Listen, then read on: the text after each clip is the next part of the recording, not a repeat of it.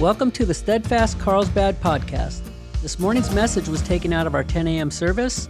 Let's jump right in, and we hope you're encouraged. Thanks for tuning in. Will you guys stand with me? We're going to do our reading today.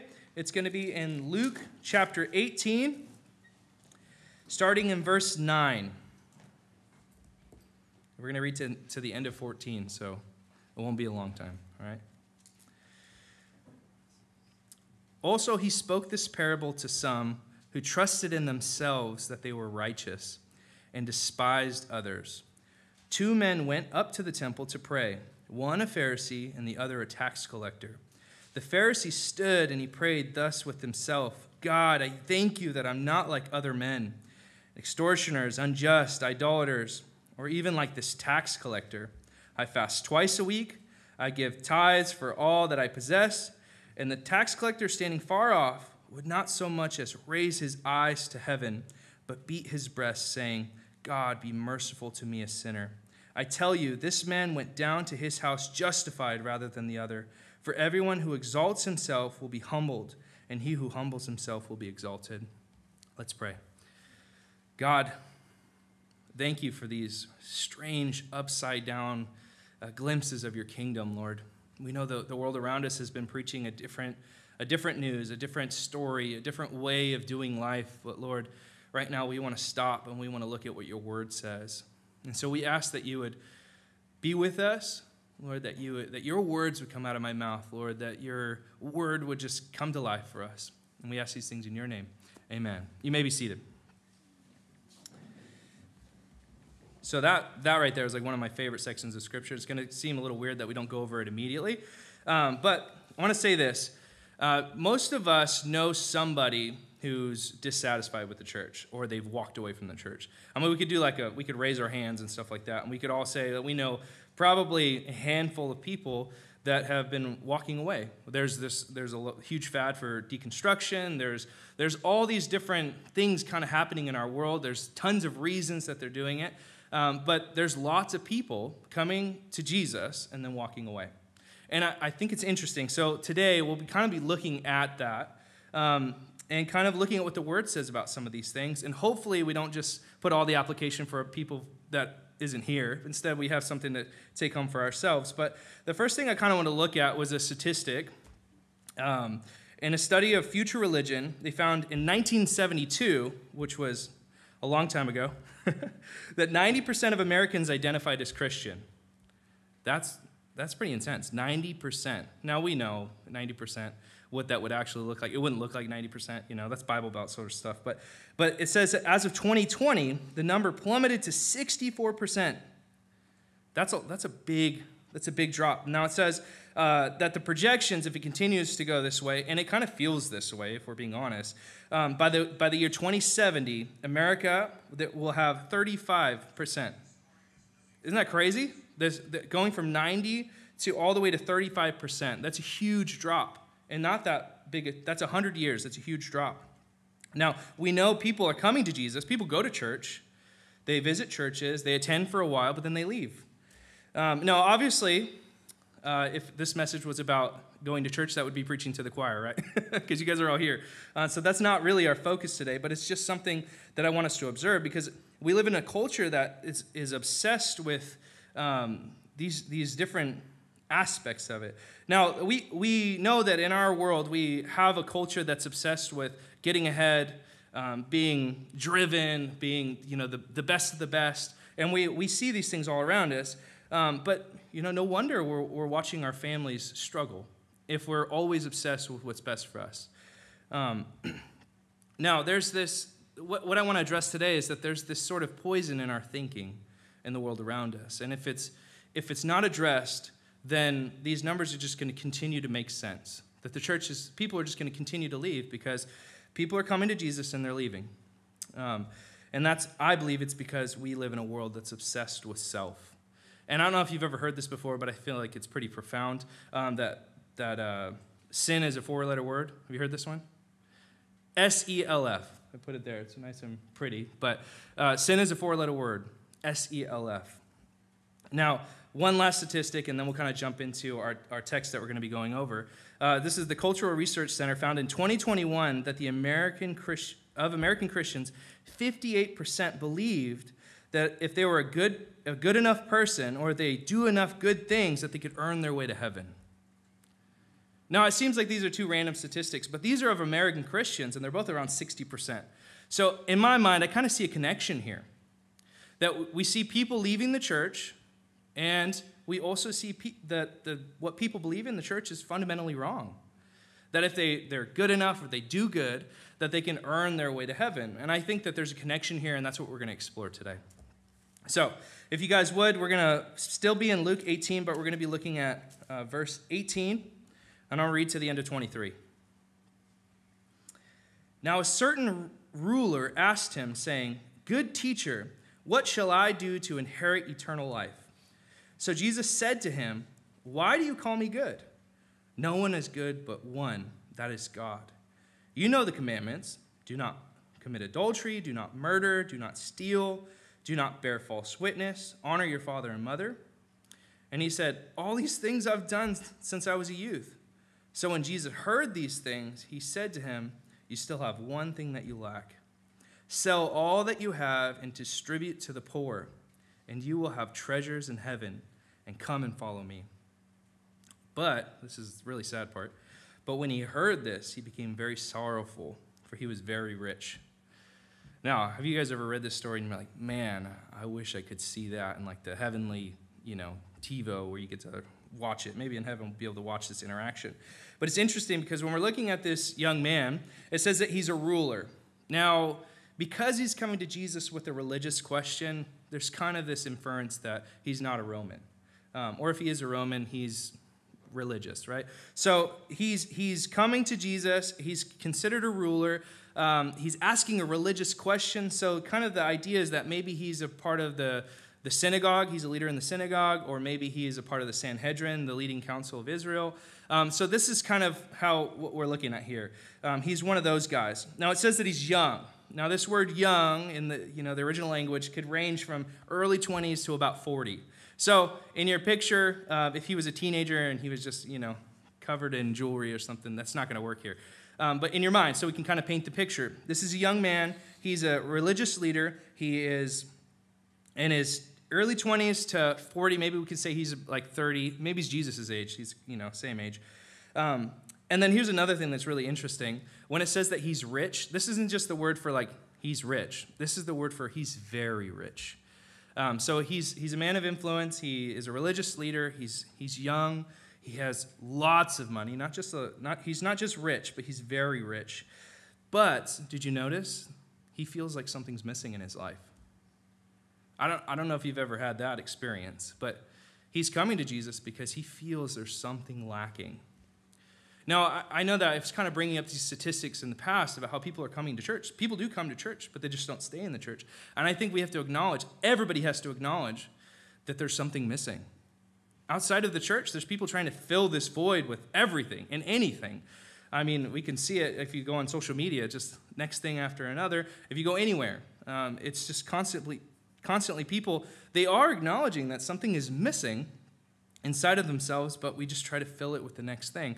Now, this young man, having as much money as you could imagine, having power, prestige, having his age on his side, he's coming to Jesus because he feels something is lacking. He feels like something is missing in his heart. But with all that, how does this interaction with Jesus go? It's kind of interesting when you look at it, because here he is.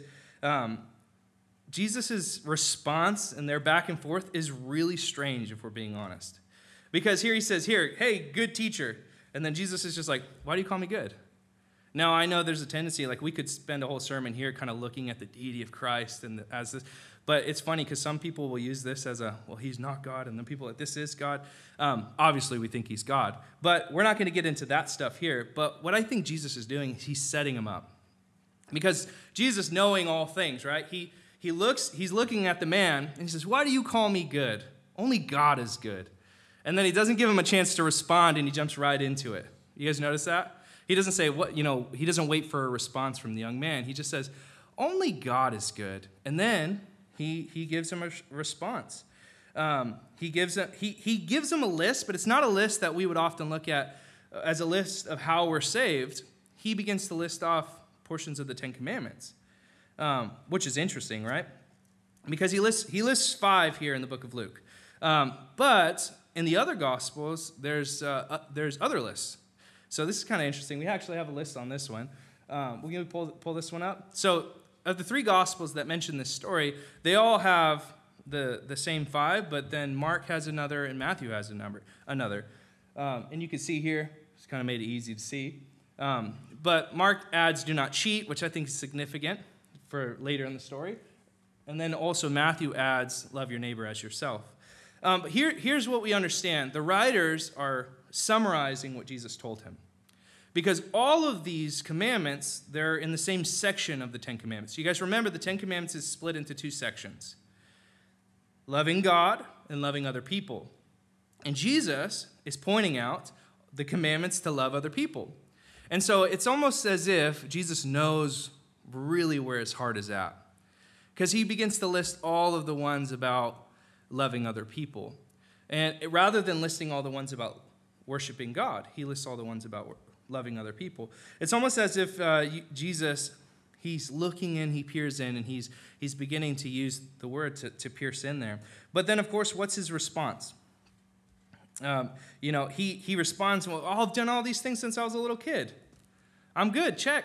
What do I do? Why do I feel empty? I've done all these things. I've been a good person.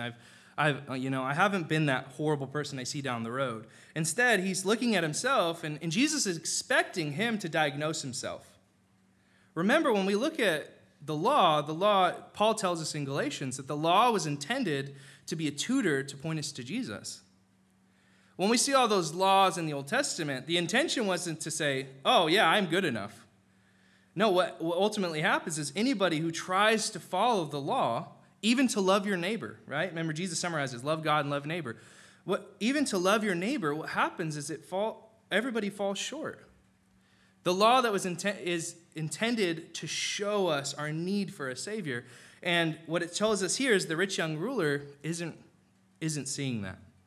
Instead, what he's doing is he's not giving himself a good look. He's not diagnosing himself. He sees this feeling within himself as not his problem, but something he needs. And it's interesting because when he talks to Jesus, he says, what must I do to inherit eternal life? And that's significant. He says, what should I do to gain this from you? So this interaction with Jesus is transactional. Are you guys kind of noticing a pattern of how he's thinking and how I have all these things. That's the story tells us he has all these things. But when he comes to Jesus, it's all transactional. I mean, I'll give you this. Mark tells us that he gets on his knee when he talks to Jesus, which is, humble. But then here he's there because he wants to get something from him. He isn't coming to Jesus just to have a casual conversation or because he's being honest with everything. He's just like, how can I obtain something from you? And so Jesus kind of meets him on that level and shows him the law. And rather than seeing his imperfection and his need for Christ, because he already said, why do you call me good? Only God is good. And then he says, look at the law. Jesus was saying, hey, here's God in front of you. How are you doing with all this? And he says, no, I'm good. And he diagnoses himself as totally fine. And it's almost like he's saying, I'm healthy. I took my vitamins this morning. Well, why are you throwing up then? Why are you having all the symptoms of somebody that's sick? You can't tell me that you're healthy. And so this is the kind of interaction that's going on here. So this man seems to be a caricature or a reflection of the parable that we read in the beginning, doesn't he? He seems to be that Pharisee that walks up and he's worshiping God and he says, I'm so glad I'm not like all these other sinners here. I'm so glad that I'm so righteous. It's like there's no praise to God in that. He walks up and he's instead of praying and giving glory to God, here he's really just boistering himself in his prayer. And it seems that, if we will, obviously Scripture doesn't say this is who Jesus is talking about, but I think that the reason that this parable is put before this story is to remind us, to show us, here's a real-life example of somebody that we're talking about. And so, this man is trusting himself for his righteousness. That's what we see in the parable. That's his description. And they despise other people. That's why I think Jesus points out that all the commandments that are about loving your neighbor, because from the parable, the people who think that they're righteous despise other people. I don't know why it is, but it's true. If you think that you're righteous, there's this weird thing about pride. It makes you look at everybody else as small.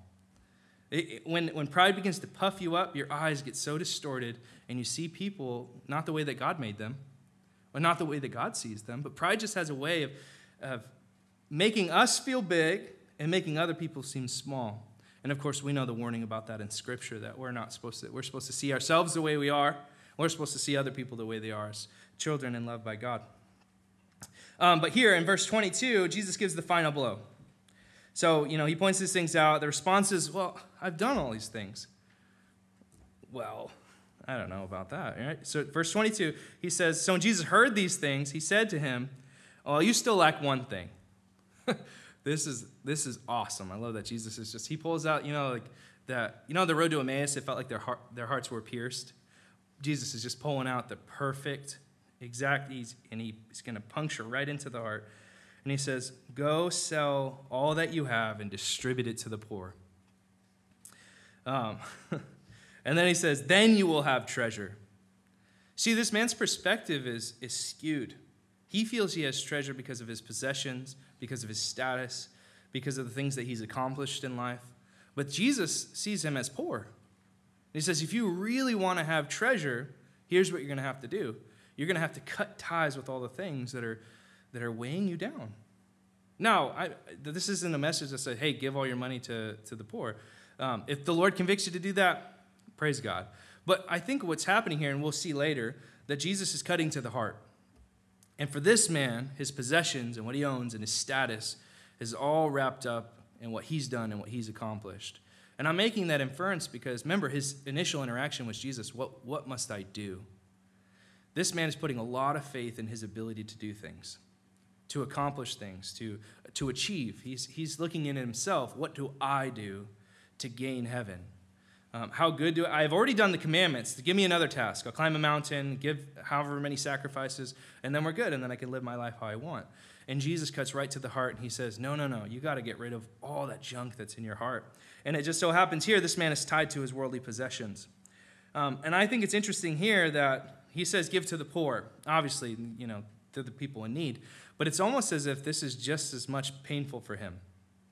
For somebody who's worked to get ahead, he's like we've seen in other parables, the idea of you can give to this person so that they'll owe you later. And Jesus gives some of those parables and he says, oh, you were wise to do that and stuff. But here, this man is supposed to give his stuff to the poor because he could give it to his relatives, right? He could give it to people who would owe him favors. There's lots of things that he could do with his wealth that would still kind of be in the same vein as selfishness. But instead, Jesus says, I want you to sell all your things and give it to the poor. Here's the thing about the poor. There is no way ever that these people will ever be able to repay him. I think that's why Jesus uses this so much. Because here we are, we always do everything to kind of get ahead, just a little bit. Even when we do nice things, there's this piece of us in the back of our mind that's like, I did a good thing. Have you guys ever experienced that? And I've totally experienced that where I was kind to that homeless man. Hopefully there was a hidden camera somewhere. No. You know what I'm talking about? Even every kind thing that we do, no, I know that Christ transforms us. I'm speaking generally here. But every kind thing that we do, there's a piece of us in our flesh in the back that says, yeah, I just did a good thing. And we feel it and we attach to it. And obviously that's something that we fight against in our mind, and that we're saying, no, I'm doing this. And this is why don't let your right hand know what your left is doing, because all glory goes to God when we do something kind when no one's watching and we can never be repaid.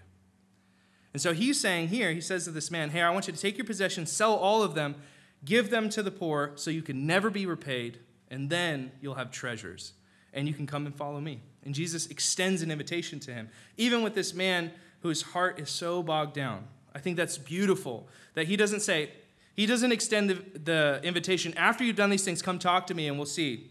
We can Maybe we can do a little interview process. No, he says, come follow me. But to follow me, you need to get rid of all the things, all the attachments to this world that are hindering your love for God. And he just gets really specific. He gets really in there. I think a lot of times that we miss what the definition of conviction is. Sometimes we begin to feel that God is teaching us something or he's telling us something, and we begin to feel the weight of it. And here, let me just really quick, like in this story, Jesus gets very specific with what he wants him to do. Now, if you're experiencing conviction, I would just assume, and I've seen this to be true in my life, the conviction doesn't come in this broad sense. But conviction says, here's the next step. Because we know those stories and experiences when somebody who is new to the faith and they see the long road ahead of them, right? They're like, oh man, I need to change this about my life, this about my life, this about my life.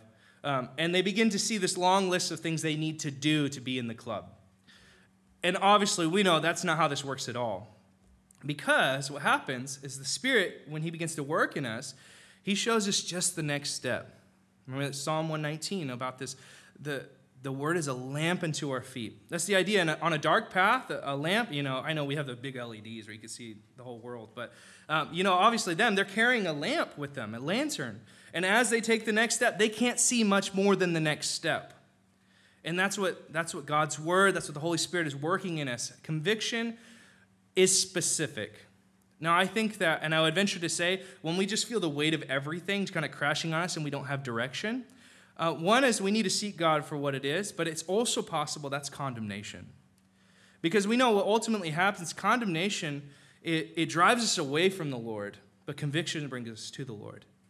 And so when we're walking and when we're growing and we're attempting to be more like Christ, like we're told to do, there will be this feeling, man, things need to change. And we know the Holy Spirit is working if there's a specific task ahead of us, because it would be burdensome. And that's not the Spirit, to be burdensome. We say you need to change everything all at once. Well, I feel powerless to do that. Well, yeah, you are powerless to do that because you're just one human being. But if the Spirit is working, he'll say, I want you to do this. I want you to call this person, and I want you to talk to them. Or I want you to do this particular action. And for anybody, this is a tangent, but for anybody that's struggling with finding peace or looking to be thankful or to kind of feel that presence from God again, I would look back. What was that thing that maybe you ignored or you did halfway? And return to that. And I believe that God will restore peace. I've seen that true to be in my life, where I'm like, man, I really got through that situation. I thought it was going to be more difficult. And then here the Holy Spirit's like, yeah, but you didn't do what I said. I'm like, oh, man. Now you got to redo it, and it's a little harder. But once you do, there's peace that comes upon you. Now, on the contrary, if you feel like you're supposed to be doing everything all at once, that's condemnation that can be heavy. Now, Jesus says his burden is easy. Like this is a light thing. When we walk with Jesus, we have the Spirit with us, working with us. Now, condemnation does the opposite here. It says, you need to fix all these things all at once like a fire hydrant in your face. What are you going to do about it? And that feeling, we feel so discouraged when we see those things. Oh, man, I wish I was a better dad. Man, I wish I was a better husband. And the list goes on and on. When I just feel that long list of weight, all it does is make me feel ashamed and walk away from the Lord. That's what it does. But you know what? It says, you know what? I want you to do this. I want you to take your wife on a date or something like that. Something specific. And I feel the Spirit working. Then that's when I know that I'm hearing from the Lord. I could be totally wrong. We could just cut that out of the sermon. But anyway, with this, let's keep moving in this. I believe that Jesus is calling him to do a selfless act. Remember, we live in a world, so this is going to be applicable to us. We live in a world that cares all about ourselves. How do we get ahead? How do I gain more influence? How do I this? How do I that? It's all about us, all about self. And here Jesus is calling the rich man to do a selfless act. And for each of us, we have things that kind of hold on to our hearts that don't deserve our heart.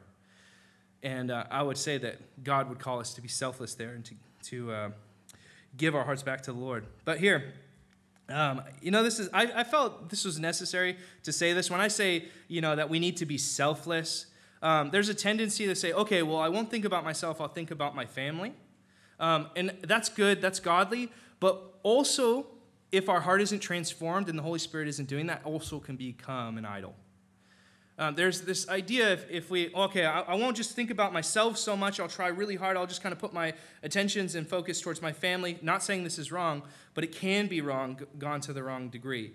And we see this because a lot of the conversations with dad and son. Your football was never my dream, it was your dream. Those kind of conversations we see in the movies and stuff. This is just kind of a textbook example of somebody who might be being selfless, but really, it's another version of self. And we can do this. We can turn our affections, and then we can still be selfishly acting, though we're not thinking about ourselves. Our family can be an extension of our self sometimes. Now, I want to tread lightly there. I'm not trying to tell you don't love your family, but I am trying to just acknowledge that if we try to just make a shift and change the way that we think without the work of the Holy Spirit or without conviction, then what happens, we're trading idols out. So we want to be really mindful of that. And, I just want to point that whole thing out because this is a virus that needs to be uprooted from our heart. And if we think that we can just swap out symptoms, it's not going to work. It's just going to end up poisoning another area of our life. And we need healing. So with all these things, this is interesting here that he just kind of walks right off the pages of Scripture. Doesn't that kind of break your heart a little bit? Here, this young man, he just walks away, and he's sad. He has his countenance is fallen. He just walks away. He doesn't rebuttal to Jesus. He doesn't say, "Okay, I'll do it," like we want him to. In a lot of ways, he responds the way we do when we're convicted, right? He walks away. And this is interesting. And some people have theorized that this rich ruler is actually Joseph of Arimathea. This is kind of interesting little thing. I actually have a thing, if we have that slide. Because, do we? Do they have a slide? Sorry, we might not have a slide. But the reason that this is significant is because he's the only person in the Gospels that's also called a rich ruler. So some people theorize that Joseph of Arimathea is this rich young ruler. And here's what's cool about this. This is the only reason I'm bringing this up, because there's no way to know if this is true. It's just those two words been put together. It's the only other place. Is that Joseph of Arimathea is the one who gives his tomb to Jesus. The rich ruler who gives his tomb to this poor man dying of execution. So if this is the case, which is a speculation, and I hope this is true, that here he does give to the poor. Yeah, maybe it's not everything, but here he gives this, there it is. It's the garden tomb, right? He gives his part of his possessions to Jesus, which is interesting, who is a poor man, if you didn't know. But yeah, so that's a picture. You can go there in Israel. We don't know if that's the actual one, but it's a good possibility. All right, so just kind of recap on here, and we're going to go into one more little story. This man is expecting to gain something from Jesus. He is approaching him, what should I do? He's relying on his own abilities, his own competencies. He's saying, okay, give me a checklist. I'll follow the checklist. He is in no way, shape, or form depending on God. He's just looking for a way to do this himself. Hey, can you give me a map to the place I need to go? We know this isn't the gospel. We know that this is totally the opposite of what we want. And we can see, I would venture to say that the statistics that we looked at about people coming to Jesus, coming to church, and then walking away, I would say that this is probably a similar diagnosis. People are coming to Jesus, they're coming to church, and they're expecting to gain something from God. Now, obviously, we know God gives tons of blessings, and there's those sort of things. But if they're coming, let's not talk about people who aren't here. If we are coming to Jesus, or we're coming to, we'll just say the church, but I mean Jesus. If we're coming here with the purpose of how can I gain, how can I get ahead, this is dangerous, because this is exactly what the rich young ruler does. He's approaching God saying, okay, I've done this list, give me another list, and we can be on our way, and then we'll be cool. I know we don't think in terms like that, but oftentimes we see Sunday morning as a checklist, don't we? Part of the checklist. We say, oh, is that person a believer? Oh, well, I haven't heard him say a bad word, and they go to church on Sundays. Don't we create a list pretty immediately when we're trying to gauge if somebody's a believer in Jesus? We create lists really quick, right? We say, oh, they even serve on Sundays. Of course, they're a mega believer, right? they're a super saint, or however you want to say it. We create lists, and I I know. Judging fruit is a hard thing. There's like, well, they were kind to me once. Does that count? Judging fruit is hard, so I'm not trying to speak into that. But I just want us to acknowledge that we do create lists. We create lists for other people. And I think a lot of times subconsciously we create lists for ourselves when approaching God. I really wasn't into it. I didn't raise my hands during worship today. How am I doing with God? We create these things, these walls, these barriers that shouldn't be there. And I think oftentimes we treat God, and we treat these do's and don'ts, it's almost like this divine fire insurance.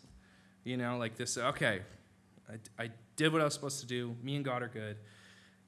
I got my fire insurance for the end of time, or whatever it might be. But here's the question. How is it we are supposed to approach God? I mean, that's the question, right? We just looked at how not to. The question is, how do we do this? And we're going to look at Luke 19. Luke 19, starting in verse 2. And once again, I just want to, if you will, your focus, will you shift? Just remember that parable we did. There was the Pharisee. He was like, oh, praise God, I'm not like a sinner, right? And then here we have this other person who's just in the back, and he won't even look up because he feels a certain way. Now, God isn't saying you should stay shameful, but there's an attitude and a posture that this tax collector in the back of the room has towards God, and he says, that's the posture of heart I'm looking for. Now, I believe that Luke is intentionally bringing out two characters that resemble this parable. And here, let's look at the second one. You guys are familiar with him. His name is Zacchaeus. He's a wee man, if you have the King James Version. Man, I thought that was funny. Anyway, so verse 2, I'm going to read to the end of 8, and then we'll kind of break it down. Now behold, there was a man named Zacchaeus, who was a chief tax collector. He was rich, and he sought to see who Jesus was, but could not because of the crowd, for he was a man of short stature. So he ran ahead, and he climbed up a sycamore tree to see him, for he was going to pass that way. And when Jesus came to that place, he looked up, and he saw him, and he said to him, Zacchaeus, make haste, come down, for today I must stay at your house. So he made haste, and he came down, received him joyfully. And when they saw it, they all complained, saying, he has gone to be a guest with this man who is a sinner. Here's an example of another man, right? He is also a rich ruler. Zacchaeus is also a rich ruler. You see, this is interesting how the stories are here next to each other for us to learn, because there's two totally different responses. And in a lot of ways, they resemble the parable that Jesus said. So he's a short man. We don't know how short that is, but it's apparently important to the story because he needs to actually climb a tree to even see Jesus. The crowd is too much for him. So you can see that there's a physical disability for him to be able to approach Jesus. And so he said, man, I just want to see what Jesus is all about. And so he runs ahead. He says, okay, I think he's heading that way. I think he's going to Jericho, right, in the story. So I know he's going to Jericho, so I'm just going to run ahead on the path. I'm going to find a big tree. I'm going to climb to the top and out just to see Jesus. And then, of course, as a tax collector, there's another element here. One is he's not able to just go in and see Jesus because he's small and he's unable to kind of get through the crowd. But the second is that he feels shameful that he's a tax collector. I mean, what's the response? The second Jesus gives him any attention, what's the crowd's response? Oh, come on, this guy? They look at Zacchaeus and they're like, man, you're not worthy of Jesus' attention. That's like the first thing they say. They start to complain that Jesus give him any day at all, any time at all. But here, what we can see is that, I want to point this out, Zacchaeus also feels something is missing. Here's another rich we don't know if he's young, it doesn't say that. So another rich ruler, and he also feels something is missing in his life. And once again, we can all acknowledge that without Jesus, we'll always experience something missing in our life. Because that peace that belongs there, it's gone if Christ isn't there. So we see this man, he knows that his actions, the things that he's chosen to do as a tax collector, that he's far from God. And so he just wants a glimpse of Jesus. He just wants to see him walk by. He's not asking for anything from Jesus. He's not asking for a list of do's and don'ts. He just wants to see him. Man, I've heard so much about him. He sounds like the answer to my problem. I just want to catch a glimpse of him. So he runs ahead, and like a child, when's the last time you climbed a tree? Unless you were trying to get your child down, right? When's the last time you climbed a tree? It's been a long time, huh? Even for me, and I don't feel that old, but I haven't climbed a tree in a while. And here's the thing, Zacchaeus climbs a tree like a child would. And he's just hanging out in the tree, just waiting for Jesus to pass by. I just want to see him. It's this beautiful thing. He just wants to catch a glimpse. But then, of course, the beautiful thing, this is why we love Jesus so much. What does Jesus do? He gets under the tree, and he looks, and he says, hey, you, I'm going to eat with you. I'm going to stay at your house tonight. Also kind of sounds like kids. Like, I'm gonna talk to my mom. I'm going to stay at your house tonight, you know? But, you know, he sees him, and he looks at him, and he says, hey, tonight I'm staying at your house. Isn't that awesome? Jesus is like, he invites himself over, which I know that's not kosher to do nowadays, but he did do that, and it was pretty cool. He's like, I'm going to stay at your house. What are you cooking? Anyways, but this is a hospitality on another level to invite yourself over. But here he invites himself over to Zacchaeus' place. And isn't this crazy, the kind of honor that God is bringing to this dishonorable man?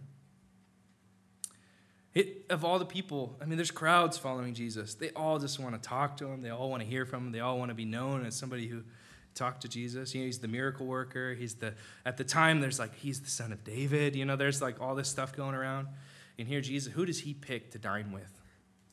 The man hiding in a tree, just trying to catch a glimpse of him. The man ostracized and outed by society. The man who the second he gives his attention to, the whole group is like, what are you doing, Jesus? Look, you're pretty great, but him? Are you sure you picked the right one?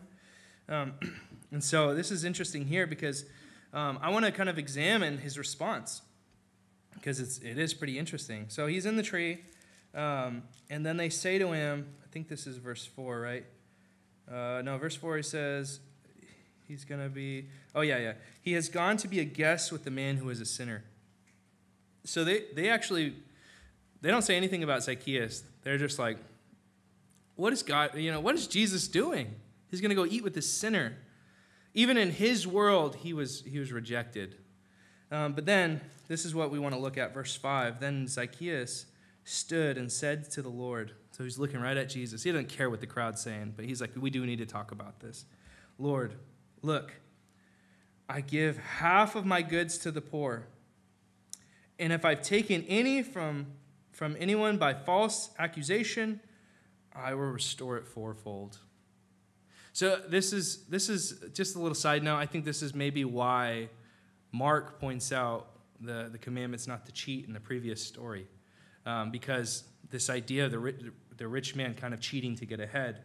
But he says here, oh, look, I will pay back half of what I've taken. You know, as a tax collector, he has this kind of right to take a little bit more off the top to his little portion.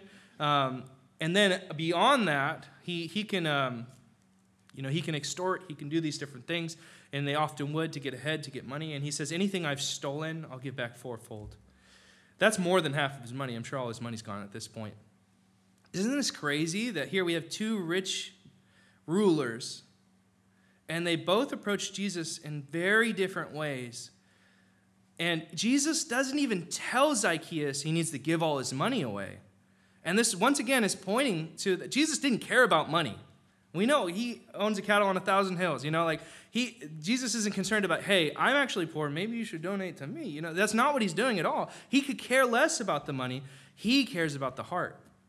And he knew for the rich young ruler that he needed to get rid of his money because it had a death grip on his heart. But here's Zacchaeus. Zacchaeus isn't concerned about what to do and all these things. He just wants to see Jesus. And can you see the work of the Spirit in him? You know what? What does he do? He says, I need to make better what I've done wrong. I need to repay the people I've stolen from, and I'm going to restore the money. And he looks to Jesus. Jesus doesn't ask him to do this. He just responds because of Jesus. Now, when we're looking at these stories, it's going to be really easy because I think a lot of times we're looking like the rich young ruler, often for, okay, what do I do? What is it? Tell me what to do, and I'll do it. Rather than just looking to Jesus. You see, the Zacchaeus, as he engages in a relationship with Jesus, there's a change that happens in him. He wants to be, he feels honor given to him. He's a dishonorable. There's no way to gain honor if you're dishonorable unless someone bestows it on you. And Jesus says, tonight, I'm going to be a guest at your house. And that's an honorable thing. And he bestows honor on him. And you know what happens? His heart begins to flood. And he begins to just do what the Spirit would. But before, remember, this other man was trusting in the law, the old covenant. He says, give me a list. And Jesus says, give it all away. But here's the new covenant. Here's this relationship with Jesus doing the same thing, but by the work of the Spirit. Here, this man says, you know what? I need to get rid of it because I don't want anything to hinder my relationship with Jesus. So I want to get rid of it because I want to be free and I want to be with God. Whereas the other one says, it's just another checkbox. And that one's a really hard checkbox. The other ones are easy. And so this is a beautiful thing here because Jesus never asked him to give his money because he's concerned about the heart. He even vows to pay back fourfold, which is very generous. And of course, we can see the parallels here between the old covenant, the way things were, and now the way things are by the work of the Spirit and the finished work of Jesus on the cross. Now, once again, we're looking at this. The law was intended to be a tutor for us, but now we have the Spirit. The Spirit now lives in us, and now we have conviction and guidance from him, and we can have peace from God. Did you notice here that it says that, specifically, I'll read, what's the word? And he looked and he saw him, and he received him joyfully. Aren't these totally the opposite of the last guy? The rich young ruler, it said he walked away, and his face, he was just, man, I'm so bummed out. How could I ever? But this man, he receives Jesus joyfully. Now, we can acknowledge that in our lives, if we're trying to get closer to God or whatever it is, and we keep approaching God with our lists or things, give me something to do, it'll always be discouraging. It'll always feel miles away. But if instead, I think here's what we can learn. But if our affections and our attention are given to Jesus, the Spirit will naturally work within us. And that we don't have to feel condemned because the Spirit is at work within us, making us into the image of Christ. Now, here's kind of the application point, if there hasn't been one already. Here's the question. Which man are you? I wish I didn't have to ask that question, but I needed it. This morning, I was getting ready, and I was like, man, I need to ask myself that question. Which one? Because, I'm totally honest. I hope this sermon is just a bomb, and it's awesome, right? This is my prayer, and I'm like, man, I sound a lot like a Pharisee that's like, man, because here my prayer wasn't about, man, how can Jesus be glorified? What's my prayer? How can I be glorified, right? This is the honest truth, and we do this. And they're so masked and layered, and we're like, man, I was praying this morning, and it sounds godly, but was I praying for anything God wanted? No. But instead, how can God be glorified in the things around it? Which man are you? How do you approach God? And you might have this one down pat, and you should have taught this sermon, but really, what is the condition of your heart? Where are you with this? Do you also acknowledge that something is missing? I mean, I think that it's clear we all kind of have to, but then we have to, when we acknowledge that we feel something is missing, what are we filling it with? There's a vacuum. Something has to go there.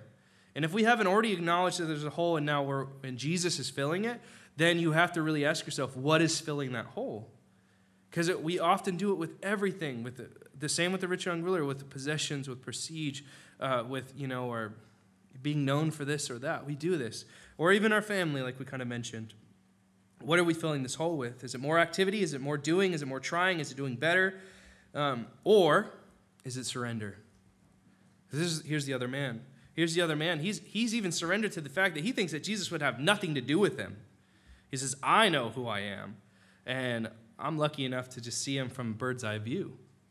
But then here Jesus, he says, no, that's what I'm looking for. And he calls to him, and then, of course, Zacchaeus responds. Now, we have to face our inability to save ourselves before we can enter into that relationship with Jesus.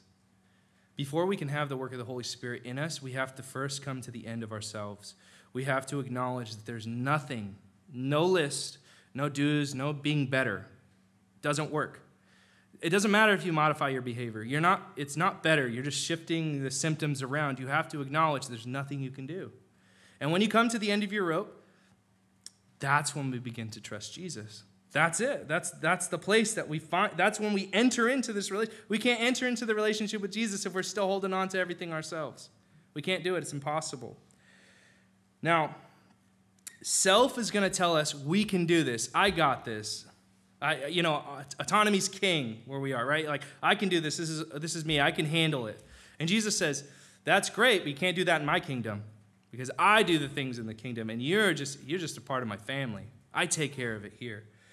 Now, we have to acknowledge this fundamental, this sin in our thinking, this fundamental error that we have in our decision to do everything ourselves. And we have to acknowledge it. We have to repent of it. And at that place is where we begin to enter into that relationship with Jesus. So we have to go from being self-saturated to Christ-saturated. Now, even here we see this man. He looks at Jesus, and then he responds. And that's what we want to do. We want to look to Jesus, and then Jesus will speak to us, and then we respond. And that's how this works. That's what faith is. We look to Jesus, he speaks to us, and we respond. The other way didn't work that well. But here, there's one little verse here that I want us to read. This is Ephesians 2, 8 and 10. And this is from the New Living Translation because I like this one. It says, God saved you by his grace when you believed. And you can't take any credit for this. It's a gift from God. Salvation is not a reward for the good things that you've done, so none of us can boast about it. For we are God's masterpiece. He has created us anew in Christ Jesus so we can do the good things that he planned for us long ago. Can you see the story of Zacchaeus in this verse here? Here he engages with Jesus and he's like, here, take my money. I'll pay even more. You see the good works that were prepared beforehand from him? Here, this is the salvation, and this is what God wants to do in us. So if you're struggling to follow Jesus, I would encourage you to fix your gaze away from what you do and who you are and all this stuff, and just look to Jesus. And then he will speak to you, and then when he speaks to you, your job is to respond. Now, when we respond, it's the same. We surrender. Zacchaeus, he didn't put up a fight. He didn't say these things. We just surrender. We acknowledge, oh man, there's nothing I can do to deserve this, but praise God, he's speaking to me. Yes, you can dine with me tonight. I know I'm not worthy. Yes, I'm a sinner, but praise God, we're going to eat dinner tonight. And I would encourage you the same response. Well, stop looking to get things from God, and let's look just at God. Let's look to him. He is should be the center of our affections, not the blessings he gives. Those are great, but they also can become an idol in our life. So let's pray. And I would encourage you to just do some work before the Lord. Let's just examine our hearts. Are there things that we're doing or think that God will somehow love us more or care about us more if we're doing? Or is there a list that we have?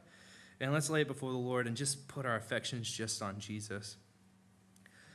Lord, here we are. We're before you in your presence, Lord.